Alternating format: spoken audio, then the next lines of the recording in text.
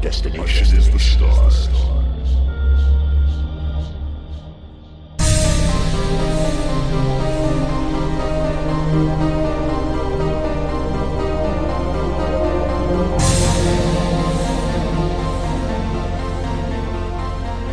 Hello, everybody.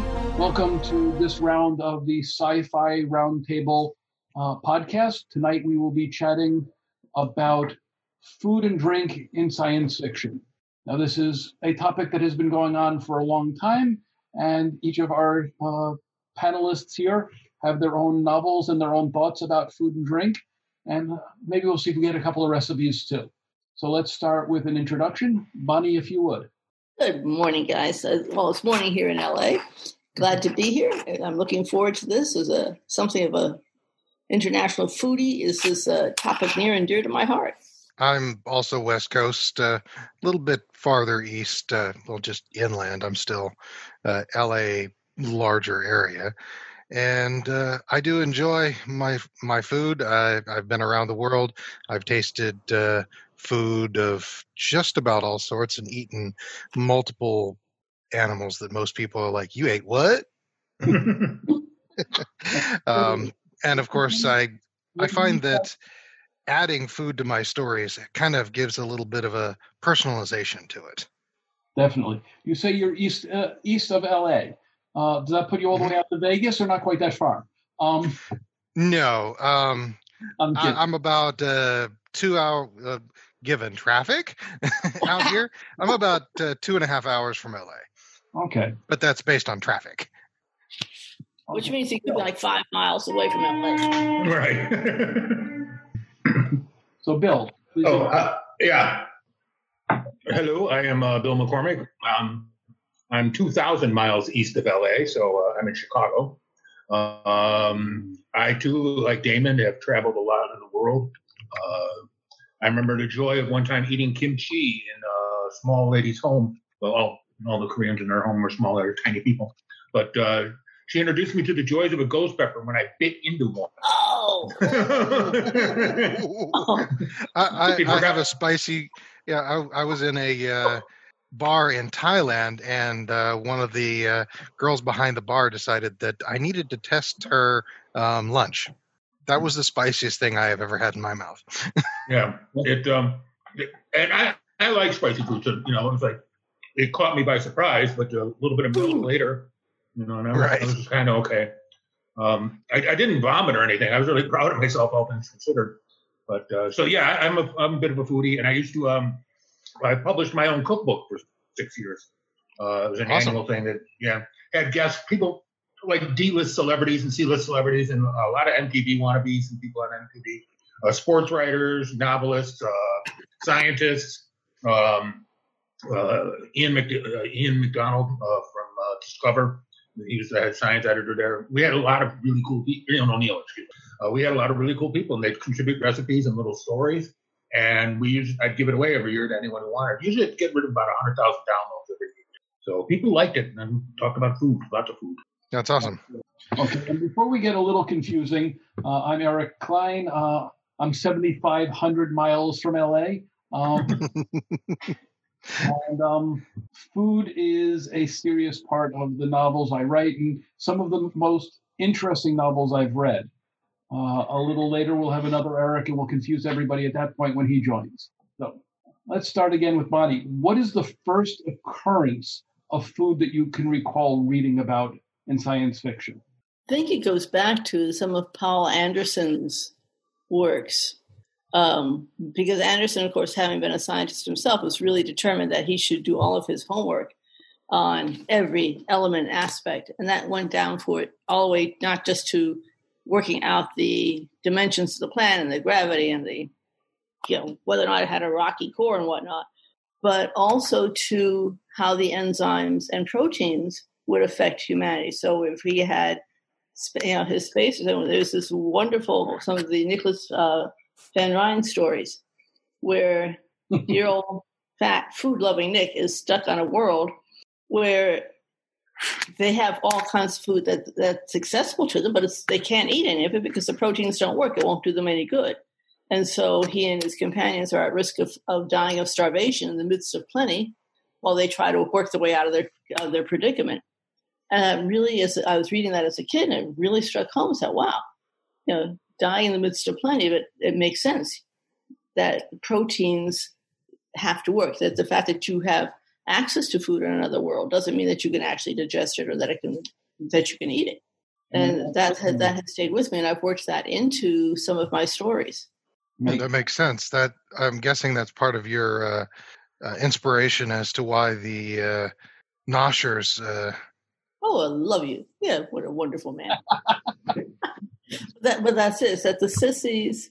Now, in my story set on the world of Sisyphus, Sisyphus is an out to get you world. Even the grass is out to get you. The grass in that particular world being called Noshers, and it's carnivorous.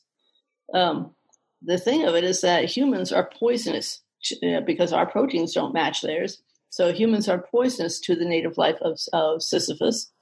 And the native life of Sisyphus is so aggressive and unattractive that no human is interested in even trying to eat it. So you just described Australia. I'm not saying that in front of the Aussies, though. So what happens is that the plants will eat humans. Plants don't care; they'll eat you. It will kill them, but they're too stupid to understand that by eating you, they're going to commit suicide. And by the time they figure it out, you're dead and they're dead. But it is the fact that we are poisonous is what enabled humans to work out a treaty with the local Sisyphus matriarchs, because since she couldn't, in the penal colonies, she couldn't eat the humans; they were poisonous. So she was willing to talk to them. Fair enough. What were you going to say, Eric? I was going to say, first off, some of the food in Australia actually is edible. I'm thinking that if our proteins are dangerous to the plants, if you pardon a little bathroom humor here, peeing on the lawn probably would kill it. There's no longer actually what that would do would be to attract all of its relatives who would come at you from the back, because any moisture at all, they respond to any moisture whatsoever. Oh, so they like protein and moisture. They don't care. They don't care. It's any kind of moisture, even sweat will attract them. And once an osher goes from a seedling to a 7-foot tall fanged bulbous. Think of Little Shop of Horrors, the bulbous fanged head. That was tendrils that would reach out and ensnare its prey. So, and they could do that in under 3 minutes. So an osher is really, really an unfriendly creature, but it will respond to any moisture whatsoever. And and again, its first instinct is eat or be eaten. So it will attack you, it will eat you, and then it'll go oops and die. But at that point, by that point, it's too late for both of you. Exactly. Yeah. Yes, but something that eats it, and it will die too because of you. Well, if it's eaten you, nothing else is going to touch it except other noshers, and then, they will also die. But the sissies themselves are intelligent enough that they won't do that. And they will pick up there's a problem here. They'll leave it alone. They will then eat all the other relatives. Fair enough. I mean, for myself, the first food reference that pops into mind is Panther Sweat. Anybody catch that reference? Very Panther interesting. Sweat? Yes, it's a drink. Oh. Eric knows where that's from. Yeah, that's from the Stainless Steel Rat. Read it out of my dad's library when I was 14, maybe. So wait, maybe you 12. got the Stainless Steel Rat before you got Hitchhiker's Guide? I did. Panther Sweat before Pangalactic Gargle Blaster? Yep. Yep. But that's the first food reference of any form that crops to mind. It really struck me with the description of just how strong it was. Yes. What about you, Bill? I think the first food reference that I can remember, or drink reference, or any kind of reference, would be in Ringworld. I read that when I was young, as a teenager, when it just came out. And as much as I disliked the writing in the book, and I've never gotten over that, I just think the style is clunky as hell. I remember the character Speaker to Animals, and how they had to get different types of food for everybody as they got to the Ringworld, because nobody had the same nobody could eat the same stuff, and so they had to get raw meat for this one. No, not exactly, but the cuisine could eat only one. They had to have one kind of thing, and everybody kind of had to have their own thing. Humans have one stuff. The people in the ring world, they were all mutants. Nobody cared. And then, of course, the advanced, when they became super advanced, they ate other stuff as well because they no longer had teeth; they had gums. And I just thought that was kind of cool. That was kind of a cool, what do you call it? Kind of food for thought, for lack of a better phrase.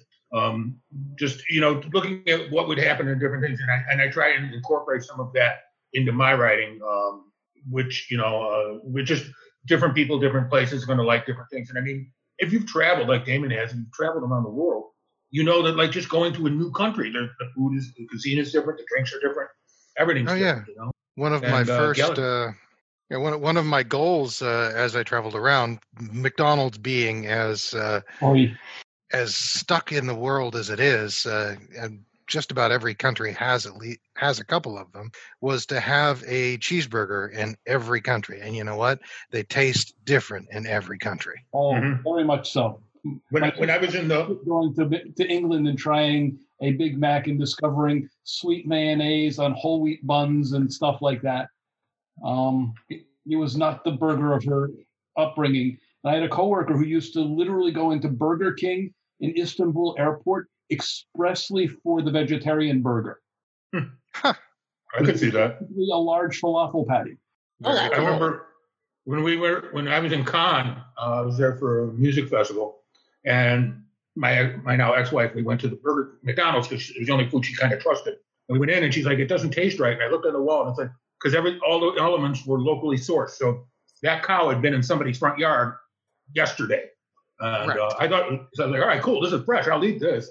And she was very freaked out about it. Okay, let's everybody welcome Eric Wickland onto the group.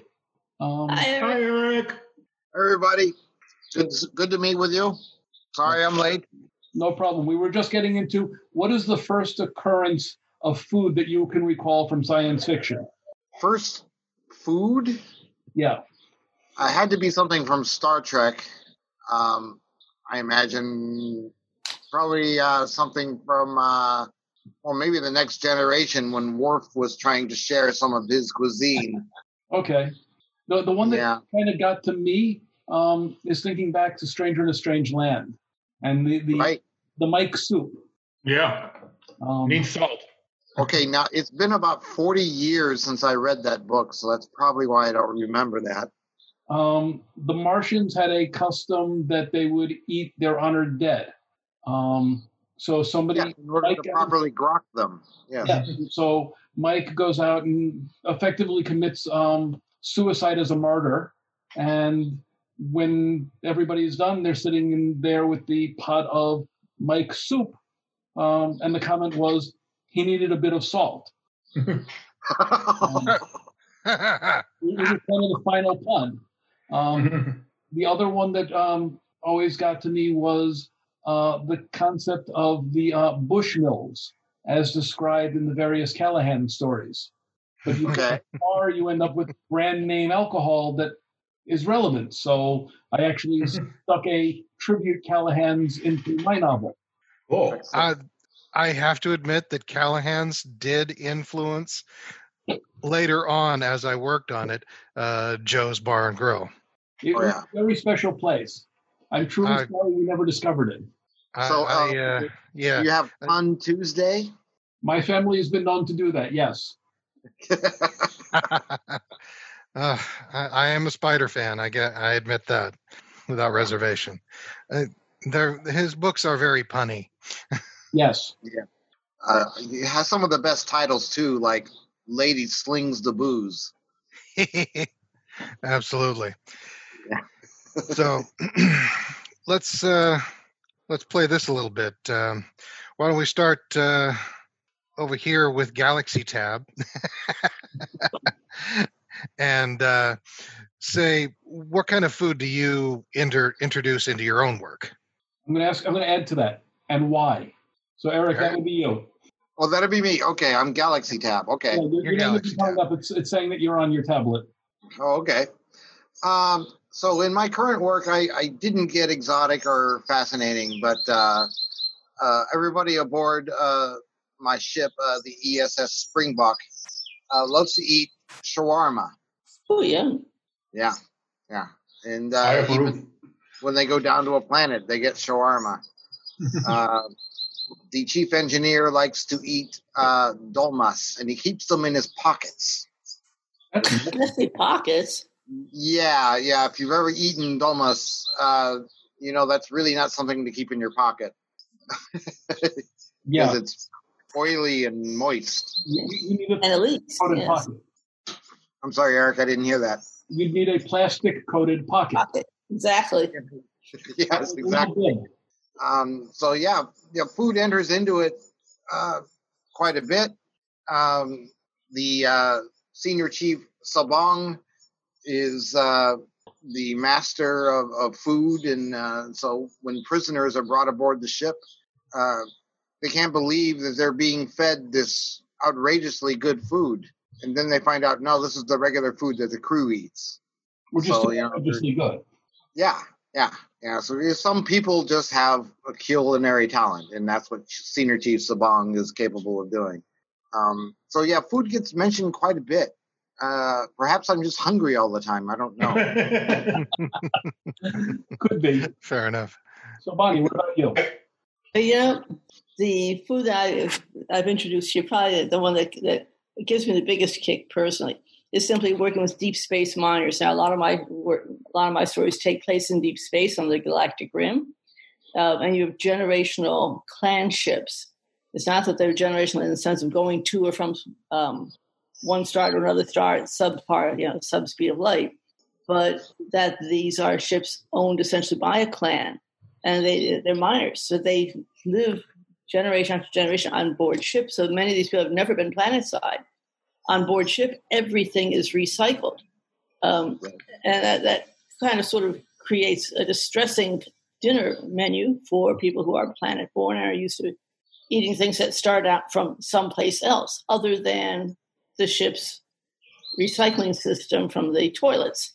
So you're literally eating your own reprocessed waste matter for dinner. It's like what goes into the meatloaf. You really want to know the answer to that? I really don't want to know the answer. Water, the idea of water coming from any place except, you get the urinals, you clean it, you process it, you purify it. Bingo, you've got it. It's a recycling system. Well, that's absolutely one of the drawbacks, the icky realities of long-term space travel. Exactly, but you have a closed system, and you can't exactly step outside to, get some fresh stuff. So they have hydroponics and whatnot, but they have to really look at reproducing everything for themselves. And so I try to play on that because for spacers this is totally normal. For their house guests, it's like, thank you, we'll pass. If you got any straight booze, straight booze is imported. If not, we brought some with us. So I try to work on that and how that reacts to people and how people react to it. That makes sense. That goes into a number of different stories. Yeah, probably the only thing that they could easily bring in then would be ice water. Exactly. Right, but that's just for your officers in the upper. If it's a civ ship, a civilian ship, then that's for the upper classes only because it's expensive. You have to harvest it off of, basically off an ice asteroid, or harvest it out of an asteroid because that's, you're not going to find it anyplace else. Right. And there's a mythology of water.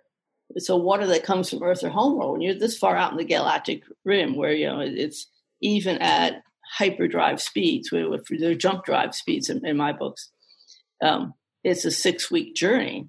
The idea of anything coming from Earth is super precious. So water from Earth is sold in like micro ounces, and it's valued in lives. It's not even valued in credits or money. It's how many people got killed getting this out here. That makes sense. Makes a lot of sense. Yeah. It's not a nice, but it's realistic. Yes. Mm-hmm. Okay, Damon, what do you have? Well, I have the simple mundane, the beginning of Chaos Fountain. You find Kyle eating a carne asada burrito from a little corner shop. Since he's in San Diego at the time, that's pretty authentic carne asada. Later on, he has a few meals, but for the most part, the food is kind of secondary. There is a large meal that he partakes in early on, where he's also given a glowing concoction that refreshes him, and later on he begins to suspect it was meant to do a little bit more than just give him a little bit of a refreshment. But that's what happens when you're wandering around and playing tail to someone who's several billion years old. They tend to, you're in your 30s? Please. You're not even born yet, are they? Right. In the upcoming Homecoming, I deal with food a lot more there, because as Jason, the main character, grows up, because he's growing up under ever-increasing gravitational fields and strain, which is forcing his body to adapt to that, he actually ends up having to add a nutrient powder of sorts that provides him the necessary nutritional boost that he can't get from food directly. Later on in his life, he literally has to add that to almost everything he ingests, whether it be tea, food, everything. Makes sense. Okay. Is that to enhance his bones? Well, that's part of it, because after he reaches a certain critical mass, as it were, in his body's physiological alterations from the ever-increasing gravitational fields, his body structure changes, and he needs the higher volumes of trace metals and whatnot to ensure that his body doesn't deteriorate and collapse under its own weight. Ooh. Makes sense. How about you, Bill? Well, I have nothing that intricate. I use food as kind of in the Brittle Riders, I use it as kind of a set piece to give people an idea how each of the characters in the mutations are different. For example, the Lord Sugarman and all of the giant 6-foot-tall cockroaches, who all happen to be evangelical Christians. They like everything sweet. So like when they drink brandy, they put 2 scoops of sugar in it. When they have cookies, they put sugar on it. Everything has sugar on it because they're mutant cockroaches. But I think the most fun I had in that, years ago when I was young and stupider than I am now, I was in Chihuahua, Mexico. And there was this nice lady there. I'll never forget her name. Was Yvette. She was very pretty. And she made homemade tequila. And she had the roots in the back. She fermented them herself. She made homemade tequila. This was electric. It was amazing. It was like, it was completely illegal, of course. But it was delicious and fun. And a couple glasses of it and you were out of your mind anyway. But so when I wrote the Brittle Riders, I created a drink called Glurp, which is like tequila on steroids, and a thicker tequila is, more viscous, and that becomes kind of a running joke in the stories, because every time someone new to it takes a drink of it, they're like, and the people who used to drink it are called the Caledonians, and they're like, and we beat those guys at war? How can we have beat them at war when they drank this stuff? And it becomes a running joke throughout the whole thing and throughout the book. And a character named Sland takes a liking to this. Everybody else is like, no. We'll sip it for ceremonies and stuff, but we're not touching this stuff. Sland, on the other hand, is like grabbing bottles of it everywhere he goes. And he's a fun character to write. But anyway, so Glurp becomes, my liquid of choice in there. In my new book, which is coming out in, I think, 2 months, Gopri of the Mist, that one I get really into food because I got to have a lot of fun. It's set basically in what used to be called India, is now called Bharat, and Dravida to the south, of course. And so I dived in. I love Indian food, so I dived into it, and I brought in a European affectation of sweetbreads and added that into the traditional Indian diet, because the giant half squid, half people, they like eating those sweetbreads. They like the organ meats. And so I got to play with some stuff, and I have a lot more fun with food in Gopri than I did in Brittle Riders. But I think in the Brittle Riders, because every time I got into food, they eat. I mean, one of the early scenes in the book is in a bar where the titular characters for me So, it's not like they don't eat and drink.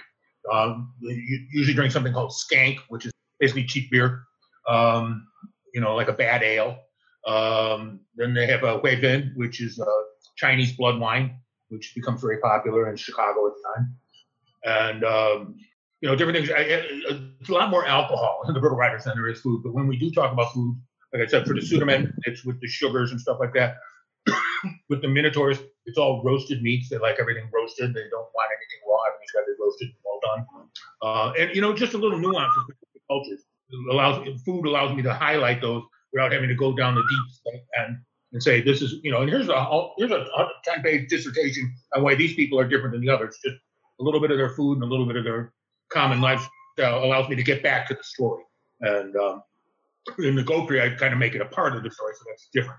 But it's just fun. I like playing with food. I like playing with it and showing people different ways to approach common objects or common foods. Sharing. Sharing is caring. I decided, because I was doing everything on colonies here in the solar system, air pressure would probably be lower than sea level air pressure here on Earth. So I took a hint from what airline cuisine is, and all of the cuisines that I show throughout the various colonies are slightly more spicy, stronger flavors. So the Thai, the Mexican, various other things are much stronger flavor out there. You mentioned tequila.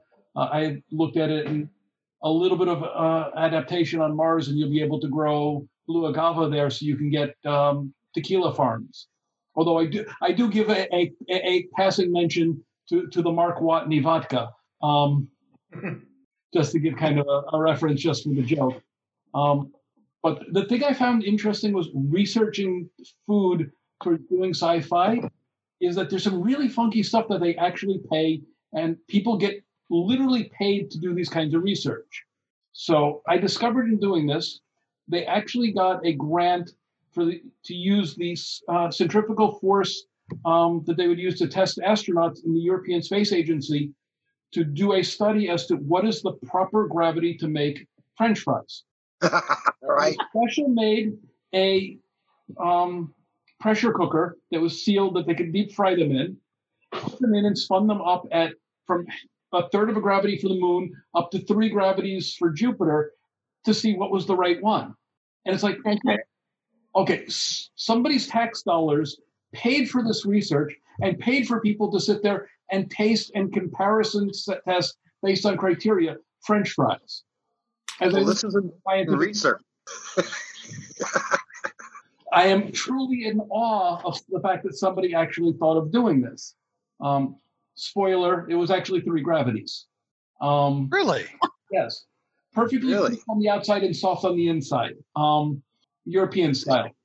On the other hand, what we do to our own astronauts here completely appalls me. They go up and they send chocolate chip cookie dough, have them cook it in the International Space Station, and then send 100% of the cookies back to Earth to be analyzed. This is cruel and unusual punishment. Don't worry, it's never going to be 100% coming back to Earth. Yeah, they may say it is, but like, there's always slippage. There's always some kind of shrinkage in there when it comes back. Well, yeah, and you got to think that whole space station's going to smell like cookies, That's what I'm saying. It's just, the air's just been recycled. It's like days of cookie smell up there. Yeah. It's like, oops, we let one go. We just had to go catch it. Sorry, there's nothing left to send back. Well, you guys know the rule that if a cookie breaks, you have to eat it. Yep. Well, in space, you can't have the crumbs. But there's no calories in the crumbs. Remember that. Okay. Who knows the story of the first food taken into space? Wasn't that kibble? No. It was a corned beef on rye, stuck inside one of the NASA's jumpsuits as they went up for one of the Gemini flights, because he didn't know how long they were going to be up there, so he brought his own sandwich with him to flight. Like, how was he planning on eating it? I just assumed it was the kibble that went up with one of the dogs. Right. They were not enough, I don't think. What wasn't the dog named Sasha? Yes. The Russian dog, yeah. Yeah, but she died, didn't she? Re-entry. Well, because they land them on the ground in Russia. Yeah, the impact will take care of you. Yeah, you hit the ground doing 500 miles an hour. I don't care how much you've had to eat. It's just not going to work. Right. Right. Yeah. But there's other things that we in terms of just of thinking in terms of what looks alien or feels alien, and there's the different foods on Earth. Whereas, LA is a great place to be a foodie because every cuisine on Earth is over here. Same as Chicago. Yeah. Ours is just warmer, literally. Yeah. San Francisco, New York. Yeah. But I remember, now I live in a section of LA called Tehrangeles, so we have a huge, huge Iranian population. And not only does the cultures teach you what it's like to, give you some really great ideas for alien behaviors, but the first time you see some foods, which are perfectly normal and delicious and whatnot, but you look at it and it goes, somebody had diarrhea and then shit in it. Oh, okay.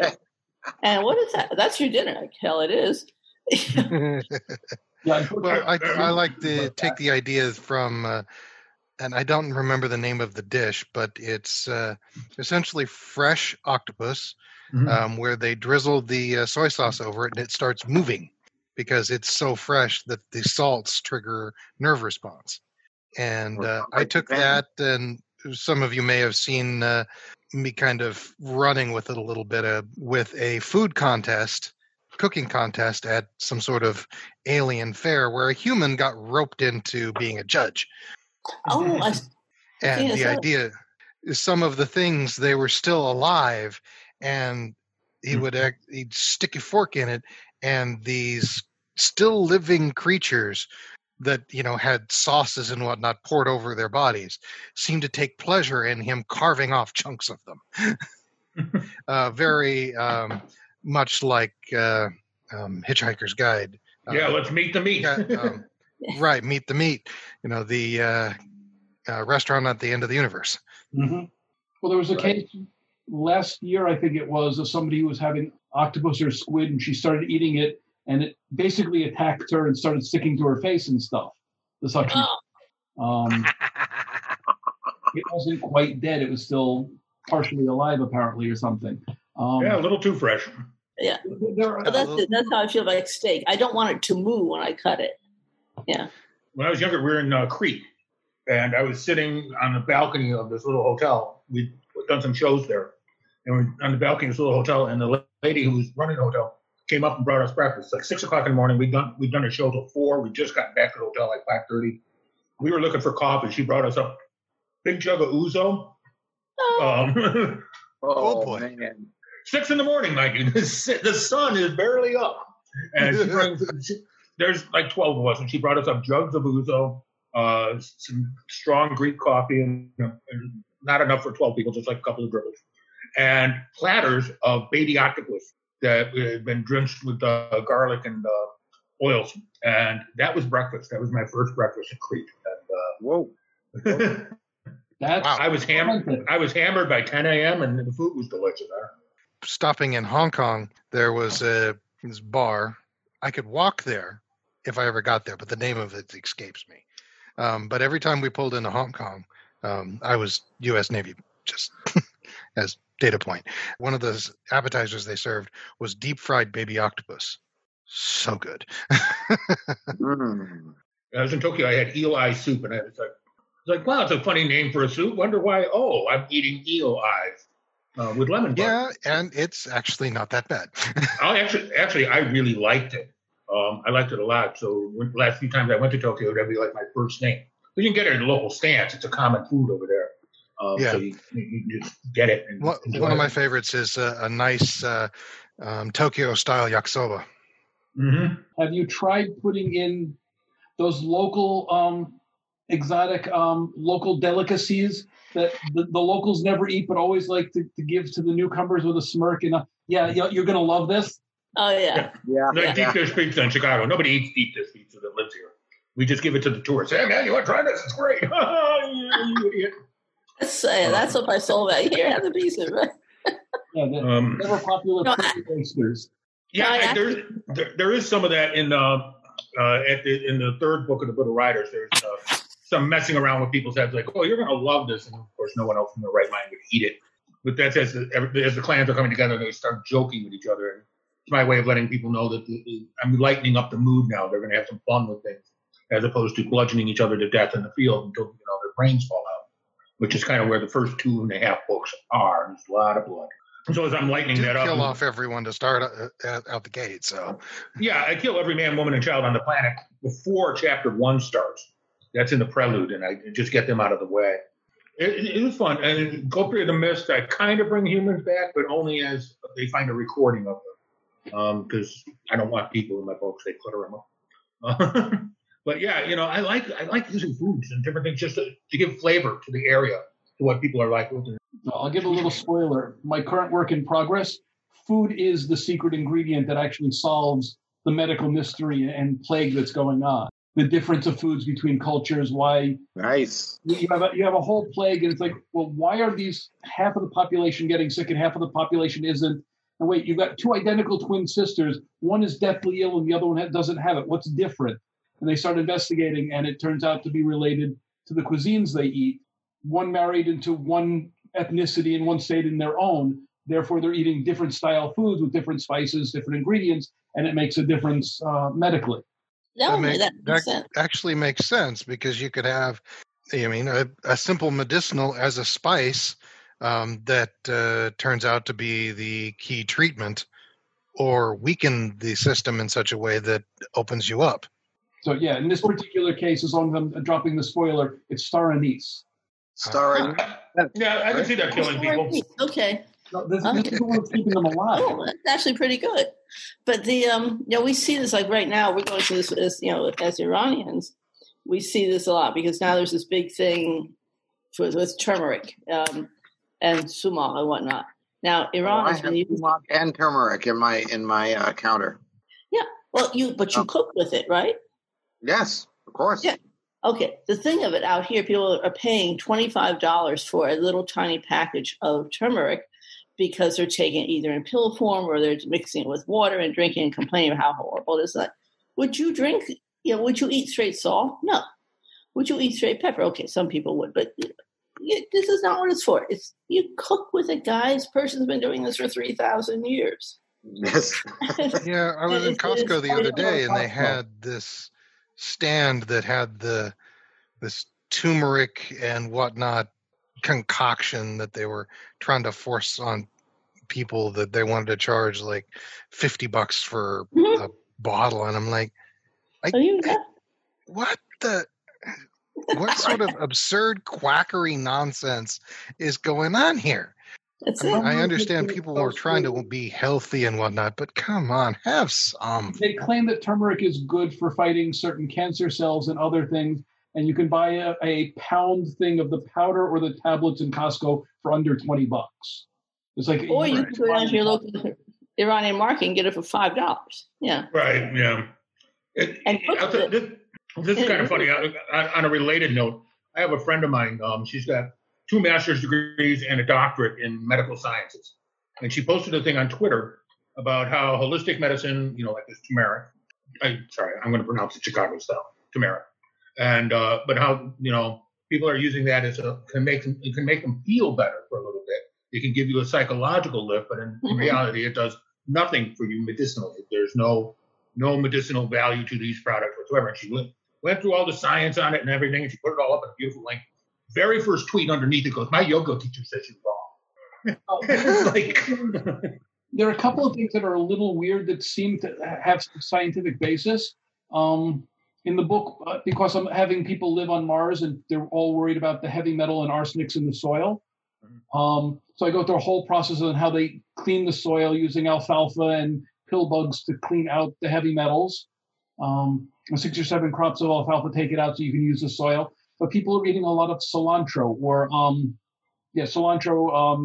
kuzbra, Chinese parsley. It depends on where you grow up as to what you know it by. And to be honest, this is one of those herbs that either you love or you hate because it's related to do you have the right taste buds for it? But it's either tastes good and you like it or it tastes like soap. Exactly. Or at least so I've been told. Yeah. I'm a big fan of cilantro. So, but I just finished a big guacamole that I handmade cilantro. It has some advantages for chelating out some of the metals out of your body. So if you have a minimum amount of it every day or every week, it helps clean the things out because they will bind to some of the properties of the cilantro, and it'll take it out of the body. And in Bonnie's case, it will end up in tomorrow's dinner. But properly seasoned and spiced, however. Yes. The other thing that I play with is a concept from the Blue Event Horizon, where they talk about Chan food, where you have all of these carbon, hydrogen, oxygen, nitrogen molecules and compounds out in space that if you collect them in one of the books, I'm drawing a blank on the author's name right now. He has factories out there in the Oort cloud collecting all of the stuff and turning it into food powder. So they're now using it to create the protein powder and everything else, using all of these raw molecules that are just floating out there. And it's like, okay, this is one step short of using the food replicator. Mm-hmm. Yeah, it is, but it's certainly viable. Yeah. I think one of the reasons I didn't want, there's so many foods on Earth now that are alien to 80% of no matter where you're at. You go to Israel, you're not finding a lot of cheeseburgers. You go to Japan, you're not finding turkeys. Food isn't there. They don't have it as a regular thing. And so I kind of went at it with that point of view, like this food is popular in this region, this food is popular in that region. And like I said, use that to show the diversity of the different things. But you got to talking about the metals and everything. And my short story, Borbliss, which just came out, Sci-Fi's Lampoon, which, by the way, is do not read that if you're under the age of 18. In fact, if you're under 30, just don't read it. It's got a lot of F-bombs in it. But one of the things I posit in there is that different worlds have different core metals in their molten cores. And so in Earth, it's iron, and on this other planet, it's kind of a nickel thing, and then more of a copper thing, and so on and so forth. So diseases that could kill a human do nothing to another race because they simply don't have the proteins in their body to allow them to grow. They simply die in their bloodstream until the disease, of course, comes along that wipes out everybody. Because I'm an asshole like that. But and talking about different worlds, you kind of have to take that into account. Like, not everything is going to be a nice iron core Earth with, hydrogen, oxygen, so on and so forth. And in my comic book series, Legends Parallel, there's 5 parallel Earths, in the multiverse, but each is slightly different than the other. So they each have a slightly different ecosystem. Some of the stuff that you can eat on one Earth would be almost poisonous to you on another because not everything evolved in the exact same manner. I mean, you don't have to be a rocket scientist to look at just how tomatoes are different now than they were 300 years ago. Absolutely. I could see an alternative world where what we refer to as deadly nightshade would be as innocuous as cilantro, and cilantro would take its place as the poison of choice. Right, and that's one of the things that I have in Legends Parallel. It's an upcoming episode, but it's a dinner between alien humans from one Earth and humans another, and they realize that the humans from the Earth 4, the only way they're going to enjoy dinner is if they pour raw zinc on top of it because they're so used to having zinc in their diet, and they don't have any. We don't eat that. We eat it, but not in bowls of it. We don't eat tons of zinc every day. These people do. It's in part of their diet. So it's kind of a funny scene, but it's also kind of a precursor to what's going to be one of the bloodiest scenes I've ever written in a comic book. So, yay me! But yeah, even something simple like this Earth and its mirror are going to have different nutritional needs and different nutritional things that are people want, people don't want. And I mean, just going from Chicago to France, it's different food. People eat differently. They talk different. They want different things. France to Japan, you got all sorts of different things. Italy, nice stop in the middle, but everything's different. You don't get, even if they're making the same food, even if they're making a Mediterranean food, because the ingredients aren't local, it's a Mediterranean style food. It's not what you get when you're there. And so you try and keep that honest and keep it, and like all glurp has to be made in Calendar, otherwise it's not really glurp. All champagne is Champagne region of France, otherwise it's just sparkling white wine.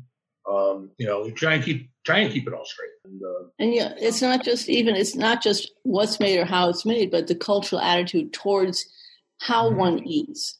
And that's a great point with the French, because for the French, dinner is a 2-hour affair. You take a bite, you take a sip, you talk. You take a bite, you take a sip, you talk. You talk some more, you talk some more. You take a bite, you sip, you talk some more.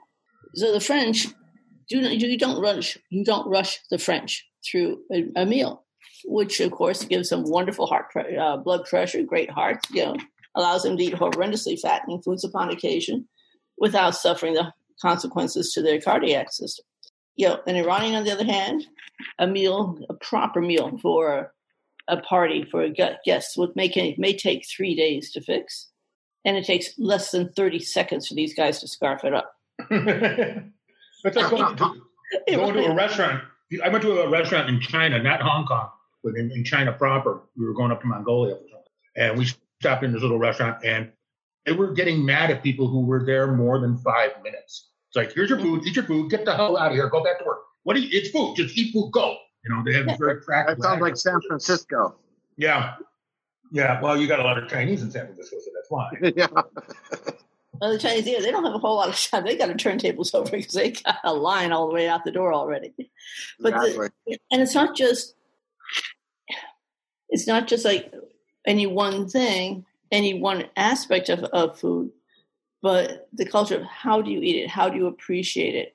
In one of my scenes in Homeworld, we have some of our characters are trying to sneak in. They've managed to sneak into the president's manor, not for any malicious purpose, but they're trying to break every rule in the book. They manage to sneak in. They get caught because the manor is located in Hawaii. One of the characters is Hawaiian, and she orders poi. Now, that's it. That's enough to betray her presence, that she's there, simply because no human being who has ever tasted poi, if you're not Hawaiian, you're never going to order poi. It's not that bad. It's kind of bland. Bland. I mean, wallpaper paste has more flavor than poi. Unless if it's the homemade stuff. Homemade stuff is actually kind of edible. But the commercial stuff is just like, oh, come on, people. Yeah, but Hawaii, Spam is hugely popular in Hawaii. Yeah, but they keep it well. It's like the national dish of Guam. Yeah, but it is what it is. I have a friend of mine. She and her husband run lesbian raves in Hawaii, and one of the things they do is Spam appetizers with bowls of poi, and wildly popular in Oahu and a couple of places. Yeah, but I really think they sick that on the tourists. Now, poi, I agree. People eat poi, and there's a ritual for poi. You can only use 2 fingers. Because when you dip it up out of your little cup, you can only eat it with 2 fingers. If you eat it with 3 fingers, it's bad manners because you're being greedy. Mm-hmm. And I've seen people eat it with sugar. I've seen people eat it with salt. I've seen people eat it with hot peppers. But it's a bland, neutral base, whatever. It's just a beautiful shape. I could see kind of the hot peppers, but like you said, it's not much different palate-wise from taste. Wallpaper paste.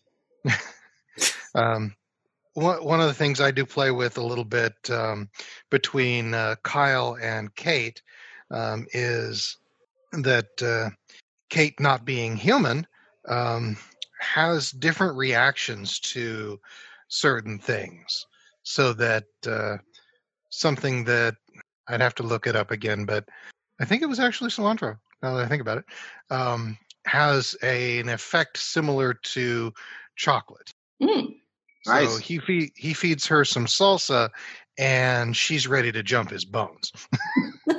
I think you mean catnip, not chocolate, but okay. No. He means chocolate. I can attest. I've got two wives gone and a third one coming, and trust me, chocolate. It's chocolate. No, I find that chocolate is the substitute, not the inspiration for that. But okay. In my short stories that I write for my blog, I often have aliens coming down to Earth to visit, and almost all of the aliens, the chocolate has the same effect as alcohol on them. So Done right. Good. when they want to go get drunk, they go get a cup of hot chocolate. Yeah, I did that a little bit, not in the same manner. I had Kel, the main character of Log Entries, after they crashed, on the core world, they basically was like, I'm running low on supplies. I've got these creatures that are running around, and they took a couple of down, cooked them up, and were enjoying them. And then the next thing they knew, they were having tributes of various vegetables and whatnot delivered by these creatures, and had this sudden realization that they made a rather grievous error as to the sentience of said beings. And, oops. Yeah, well, I just ate the ambassador. well, what they did do is they ate the parent of who the creature that became their ward after they realized their error and started to interact with them as what they really were. Yeah, in the Brittle Riders, I have the Somnids come to Earth, and they're 12-foot tall, blue, kind of bipedal mammalian. And the only reason they came to Earth, the only reason in my book, they came to Earth to drink and have sex. They had their own food on ship. They were good with that, but they wanted our booze. And it's kind of a running joke in the book. They get so drunk one night they accidentally saw the moon in half with a plasma laser and killed a couple 100,000 people. So that ended the party. But so, yeah. Yeah, kind of a downer. Yeah, but Shakespeare of sci-fi. Yeah. Doesn't count. Wow. Yeah, it's fun. I am what I am. I write the way I write. But yeah, the Somnids are they're just proof that alien life exists, and I use them as proof that faster than light travel does not exist. They're just long-lived creatures that just wander the universe in these big, magnificent ships and go looking for booze and sex. And that's all they want out of life. And they collect up all this amazing knowledge from all these other worlds. They just don't care. Again, all they care about, they got booze, you got sex, we're good. You don't have those, they just keep flying on by. Wow. Like they're living Sounds a like rock some and roll dream. fun people. It sort of sounds like the U.S. Navy. Well, basically, No. Speaking as someone who toured with rock bands, you can tell where I got my influence. Yeah. Yeah, there you go.